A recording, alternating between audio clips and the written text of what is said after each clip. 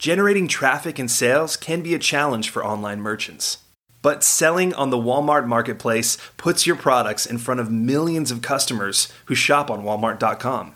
And right now, sellers who join Walmart Marketplace can save up to 50% on referral and fulfillment fees for the first 90 days.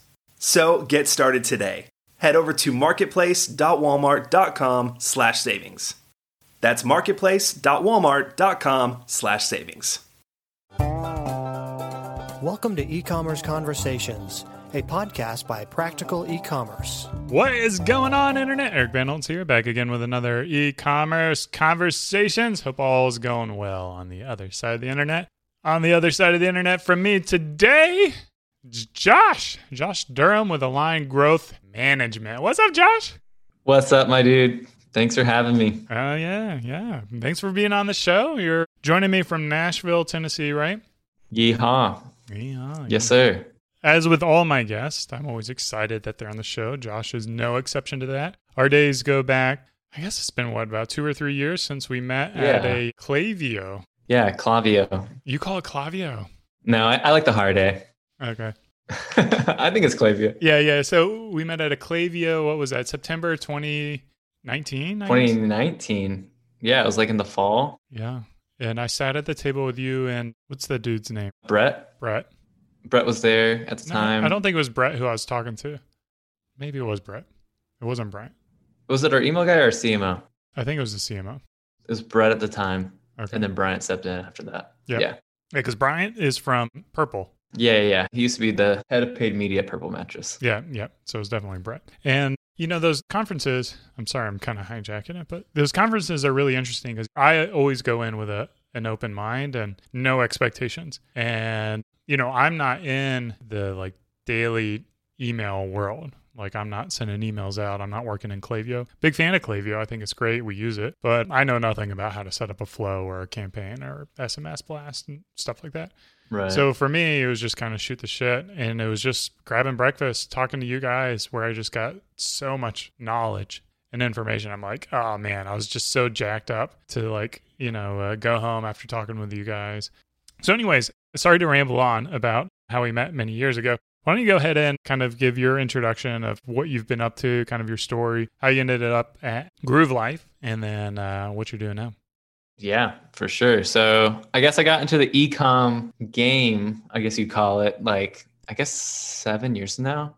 So yeah, 2015, I started my first e-com brand. It was a company called Weighting Comforts, and we made weighted blankets. We were actually the first weighted blanket for adults on the market. And yeah, from there, scaled up that business. We employed refugee women in Nashville, Tennessee to provide a sustainable source of income and also paid English classes on site. But anyways, kind of cut my teeth on my own ecom brand from there, scaled that business to about $6 million a year. And then it tanked overnight. It was brutal. I had to fire everyone. What happened? Did just Facebook dry up or something? Or the market kind of fell out from under us. So kind of for one, we didn't evolve on our product well. We didn't get past kind of the 2.0 of our product.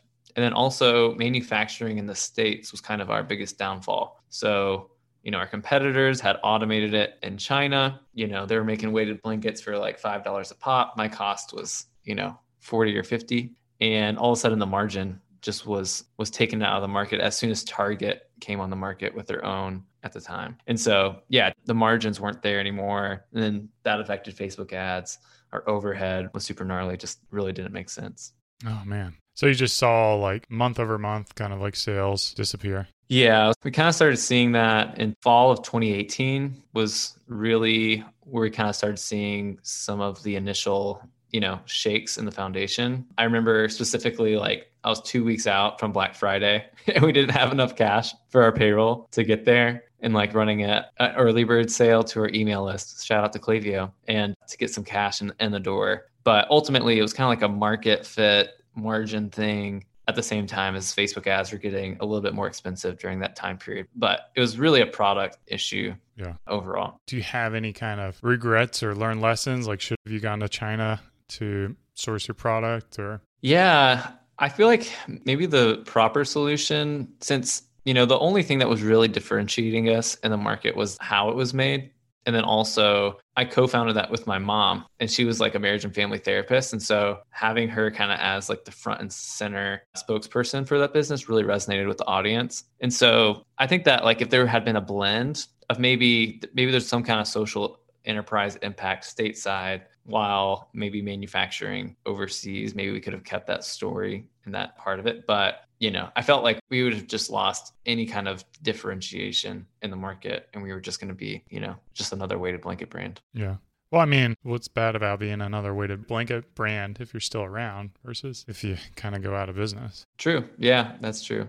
Yeah, there's also like lots of debt in that business too. Yeah. So that was another big thing. I actually just tweeted this yesterday. We leveraged almost like $1 million in debt towards the end of the business trying to keep it open. And that was like just a super scary situation. So there wasn't really like, I didn't really see the light at the end of the tunnel. Yeah. That was kind of like, okay, if we're going to launch anything new, why wouldn't we do this under a different LLC that's not, struck with debt? And so that was kind of the kicker. And so we closed that in May 2019. So you shut her down. You didn't sell the business at all? Was there any kind of like liquidation or? Yeah, so it was more of an asset sale. So we sold it for the brand, kind of like the proprietary things about the brand. So, we had a trademark, the email list, like we sold that to a digital marketing agency and they were kind of using it as their in-house brand. So we did exit from it, but it wasn't like the exit was large enough to pay off the large amount of debt that was left over. Yeah. So you said you accumulated $1 million of debt. Yeah, it was like $1 million. And then I assume you signed personal guarantees for that. And yeah, it was PGs with a bank line of credit, which the bummer about all this is, it wasn't like I was out here just trying to use debt to fund this business. It was kind of like I had a line of credit that was kind of just there as a last, like an emergency situation. And then we just ended up not hitting some of the projections throughout the year. And we just needed that cash to fund inventory for our very ambitious projections. And so some of that too, timing of the market, product, but some of that also was because of our, we tried to go from like 2 mil a year to 10. Yeah. And that was too ambitious. I feel like that's kind of like the whole crux of building a business is like the impatience of what it takes to get to where it needs to go and just wanting to go from 2 million to 10 million in a year. Because you always hear stories about it, right? You always hear about the unicorns that just blow up, native deodorant. They're all a dime a dozen. And I think it puts a lot of strain on a business because we kind of saw that this year. It's just like the faster you grow, the more you got to put into inventory. The more you put into inventory, the more you tie your cash up. The more you tie your cash up, the less money you have to market it. And then you kind of get stuck with all this inventory and then not the capital to sell it. Yeah, it's a vicious cycle. And then you go into doing a sale every 2 weeks. Yeah. It's a spiral, man. It's deadly. Yeah, so I think it's like one of the hardest things to do is really like manage your cash flow so much that, maybe you're not growing at the rate that you want to grow, but you've got the cash flow to be able to prevent you from doing dumb marketing. Yeah, absolutely. I remember seeing our friend Patrick Cadu. Is that how you say his last name? Well, it sounds like Canoe. So. That sounds like Canoe. I think it's Cadu. But I remember seeing him tweet a picture last Christmas of like all these boxes. And he's like, my entire net worth is in these boxes. I was like, that is how it feels, having all that cash locked up. Patrick Cadu of Supply, who's been on this podcast a couple times. So be sure to follow him on Twitter. And he's always dropping information bombs. But yeah, I mean, it's like, I don't know, the amount of beard oil and like shampoo and conditioner that I personally own is outrageous if you think about it as a business, as an extension of your ownership. So did that, like you said you wanted a business with your mom. Was she carrying any of that debt? Are you in speaking terms with your mom? Yeah, we are. Yeah, we're good. Yeah. But yeah, she had a portion of that debt for sure. Yeah. So yeah, there were some other vendors. I won't name any of the other vendors, but yeah, it was all basically personally guaranteed. Yeah. Now, how do you pay off $1 million of debt? Just one bite at a time.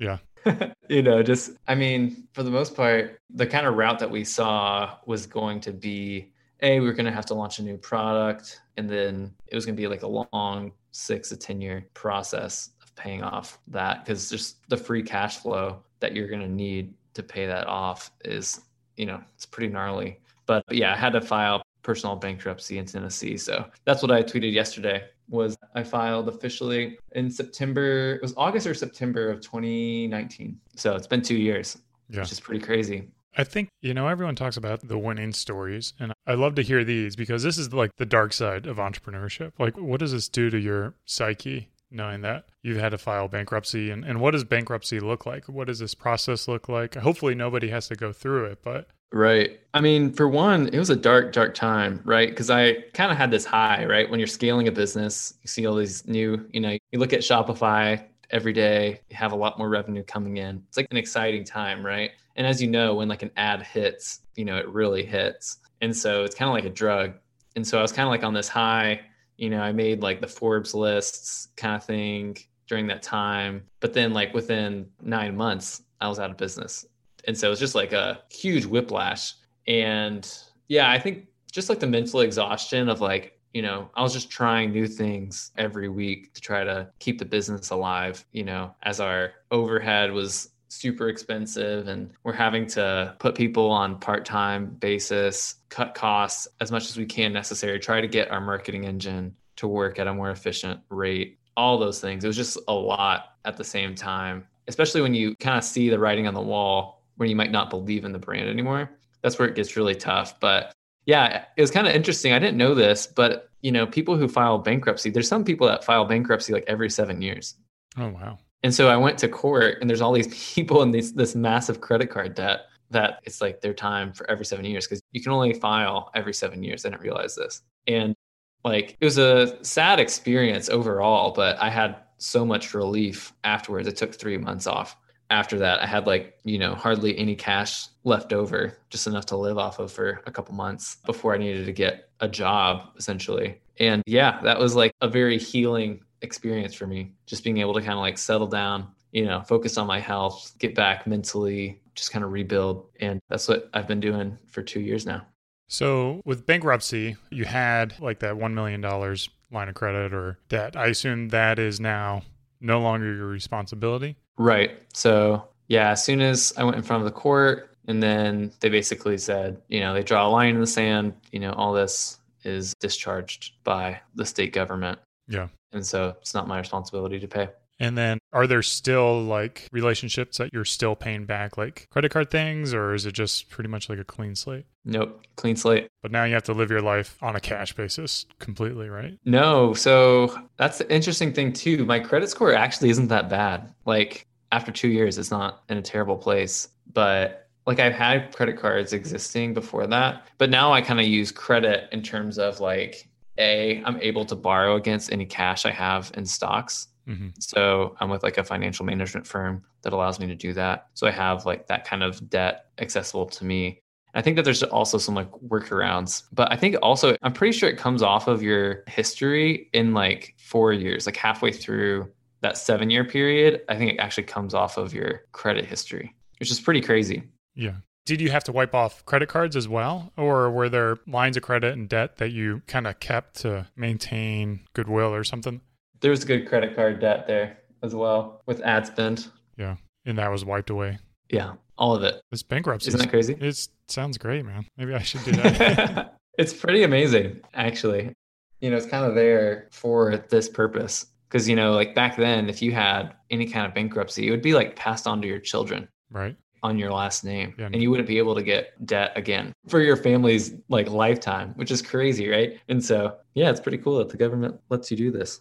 So the whole idea of like bankruptcy is just like completely new to me because I've never had to do it. And I've always thought of it as this kind of like, like the scarlet letter or whatever, like you wear this badge on you and, you're prevented from getting credit ever again and, this and that. And it sounds like it's something that you have no regrets going into. Yeah, I don't have any regrets. I feel like historically it used to be kind of more of a very negative, like looked at in a very negative light. But everyone I've talked to, even when I put out that, that thread yesterday, I had so many people DM me like, man, I went through a similar situation, had to file bankruptcy, wasn't fun, but I'm back on my feet now.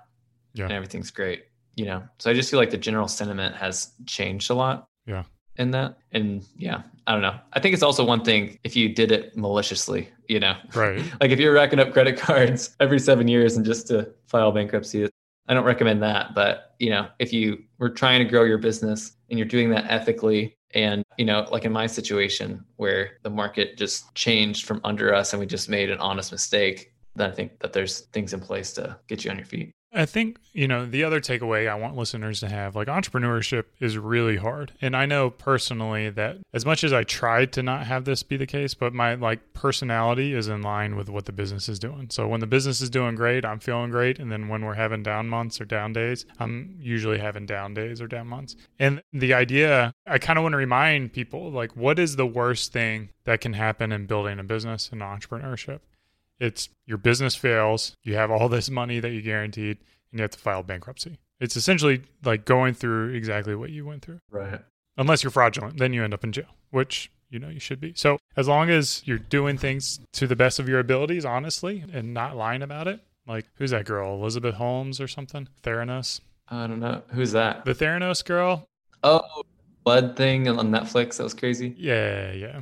So as long as you're not doing it like her, you should be fine. So let's quit talking about bankruptcy. I think I've beaten it to death. And let's kind of talk about what you did next. You dug yourself out of the hole. Did you go to Groove right after that, or? Yeah. So I was kind of in between. I was trying to decide, am I going to start an agency, start freelancing for other e-com brands? But I met Peter, the CEO of Groove Life. And he was like, why don't you come work here for a year? You don't want to start another business? I was like, you're right. I'm way too tired. And so, I jumped ship, went over to Groove Life as their head of growth. And so Groove Life, they make the silicone rings, and they've grown into belts and wrist straps and stuff like that, or watch straps. What makes them so unique? How were they able to grow to, I think they're doing 50 million, 20 million, something like that. And they did see that kind of obscene growth year over year. Right. For one, product margins, right? That allows a lot of ad spend, a lot of acquisition costs can go into acquiring customers for sure. But really, this sounds very cliche, but they just have done a great job building a brand, right? And so there's kind of an untapped market when they came into the market. And that was for, more for your guy that loves to hunt, to fish, to work with his hands, that kind of demographic, more blue collar, middle America, whereas everyone else in the market was a lot more focused on, the CrossFitters, the fitness influencers, that kind of thing. And I think that they just really hit the nail right on the head with their marketing, but also with an amazing guarantee. They stick behind their products.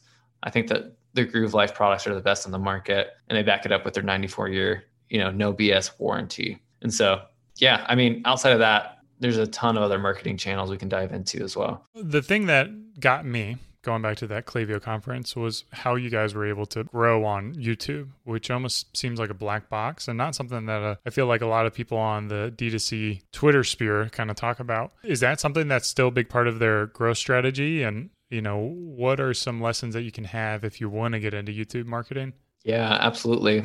Yeah, I haven't checked up with them in a while in terms of the YouTube performance, but yeah, the big keys to YouTube, it's a creative first platform, right? And so having some really fun content, it's all about that first 5 seconds on the ad, because you're interrupting someone coming into a long form video. And I think that's also part of the reason it works, is because users on YouTube, they're coming for long form content versus scrolling on Instagram, seeing a post for 2 seconds and continuing to scroll. But if you can get someone to watch a video for a minute and a half, their likeliness of purchasing from you is also going to increase depending on the audience. But yeah, some of the keys were separating out the ad account into its own ad account for attribution purposes, really, really clean testing on the intro. So we test 4 or 5 variations on the intro of, some really fun videos, but ultimately just keeping it super entertaining.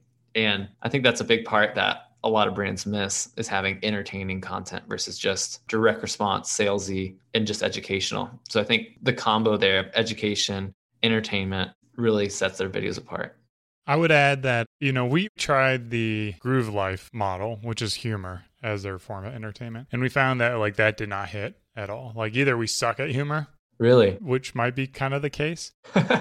But our brand is a little more aspirational. It's a little more kind of serious motivational. So entertainment doesn't necessarily mean humor. There's like a lot of ways that you can tell a story. Like a storytelling is entertainment. Like you watch a movie, it's an hour and a half long story. Right. So what is that story or that thing you can tell that is going to entertain them, that draws them in within that first 5 seconds? So I would just kind of like let listeners know that it doesn't have to be humor, but clearly your brand and your audience really resonate well with humor. So you were with Groove for about a couple of years? Yep. Just like a year and a half. Year and a half. And then you decided, tired of working for the man, gotta go out on my own again, take on another $1 million of debt. And yeah, I was like, time to go back into debt.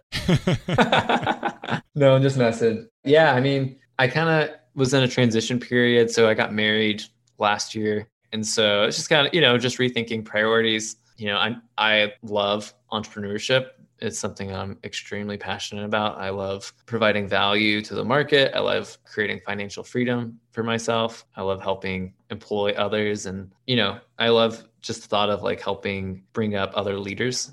And so, yeah, I think ultimately it was kind of just my time to jump ship and strike out on my own. The ad agency world, from a brand perspective, is super frustrating because everyone promises that they're going to scale your brand like crazy, and no one can. And when I say no one can, I know there's clearly companies that can. What are the expectations you need to have as a brand owner going into a relationship working with your agency to find success, to find ways to help actually grow and scale the business? Yeah, 100%. I think for one, like a healthy expectation is that we're not going to create a big win just off like one tactic alone, right? And I feel like that's kind of the trap that a lot of agencies have been built around, is that, hey, we know the best ad tactics ever that's going to scale your brand. And in my experience, it's rarely just one thing that's going to drive the needle. Like I have seen it where, a video will take off and then it'll all of a sudden, daily revenue has tripled, but it really only lasts like 6 weeks. And so I think that like having that expectation in place and that, we're here to help make the best test that we can possible and help add to the strategy past just ad buying. And so I don't know, I just think that there's a lot more to growing an e-commerce business than just having, the best Facebook ad. There's a whole funnel and, starting from the product, which makes the biggest difference in the world.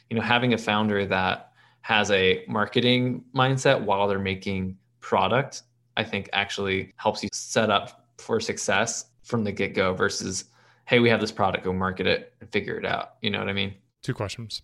Do you focus primarily on Facebook, or what channels are you focused on? So I'm focused on 3 channels, 1 being Facebook, 2 being email and SMS, and 3 right now, this is kind of our newest one for larger brands, is ambassador program management and sourcing product to get new creative for the brand. And so those are kind of the 3 that we're focusing on. The clients who are seeing success working with an agency, what are they doing well? What are the things that separate them from the ones who are floundering and throwing money into the wind? Yeah, for sure. I mean, I think a lot of it is just having it always helps just having a strong internal stakeholder. So instead of outsourcing all of your responsibilities to the marketing agency, they have their own strategy, game plan, promotional calendar. Like there's new products coming out, there's already promotions planned. Like that in itself will separate you from most people. Like most brands that I come under the hood for, they don't have a promo calendar in place. There's no real strategy.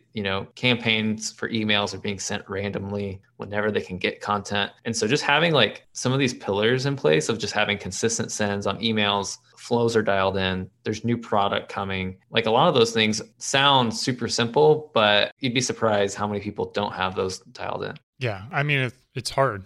It's really hard to do those things. Right. Facebook and Apple are in a battle. Are there still opportunities to scale on Facebook with the loss of data collection? Or what are the key metrics that brands should be looking at right now to know that their ads are finding success? For sure. So, as you know, the on-platform reporting is bad with the iOS 14 changes. So I think a lot of the metrics in terms of Facebook is just really looking at the on-platform data versus kind of like what I would consider a lag measure. So I kind of like to split things up between a lead measure and a lag measure. Lead measures being, CPM, click-through rate, outbound click, Like those are kind of like the big lead measures that I like to look at on platform, because that data is not going to be wonky because it doesn't involve coming off the platform for purchases. And then the lag measures being ROAS, cost per purchase, number of purchases, that kind of thing. And so I think just kind of like watching that front end to see how the creative is performing, and then having a tool like our friends over at Triple Whale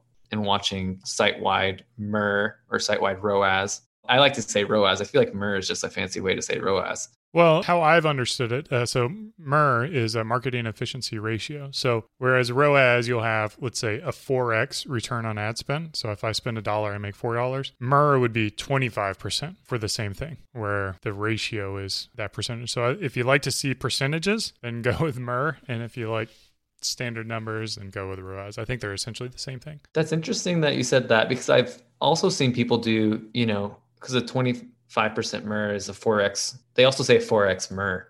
Yeah. And I have always just thought that was kind of funny. Yeah, just call it 4x. But I like saying that as well. I like saying the percentage because in my mind, I think about product margins. Yeah. And then I think a percentage of that margin or that total price point. It kind of helps me quantify it. Yeah, from like a P&L standpoint. Yeah, exactly. We've been focused on new customer MER, or new customer return on ad spend, as a key metric for us in determining how successful we are, because we have so much organic, and right, we want to make sure that the paid stuff is actually working. That's awesome. Are you just using Shopify's analytics to track that, or are you like using a Triple Whale, or what is it called? Supermetrics plugs in. Supermetrics. We've got it tied into like a data studio from Google. It loads like super slow, but has all sorts of cool metrics. Cool. Where can people get a hold of you? Where can they learn more about what you're doing at Aligned? Yeah, so best place to, for up to date is just my Twitter handle. It's at Josh J. Durham, Durham. And also, if you want to ever book a call, you can come to alignedgrowthmanagement.com. Sweet, man. Yeah, you've been around the block. I appreciate you opening up, being vulnerable about the downs. And then, everyone hears about the good life of the entrepreneur. And it's tough out there. So, pour one out for all those who have struggled in building their business, as their stories typically don't get told. And I'm lucky that you've persevered to be able to continue to tell your story and help build other businesses. So thank you so much for coming on the show, man. Absolutely, man. Thanks for having me. All right. Well, this has been another E-commerce Conversations. Thanks for listening. I hope you guys were able to take away a nugget of information, maybe 2 nuggets. Get 12, and it's like going to Chick-fil-A. As always, cheers. Keep on growing.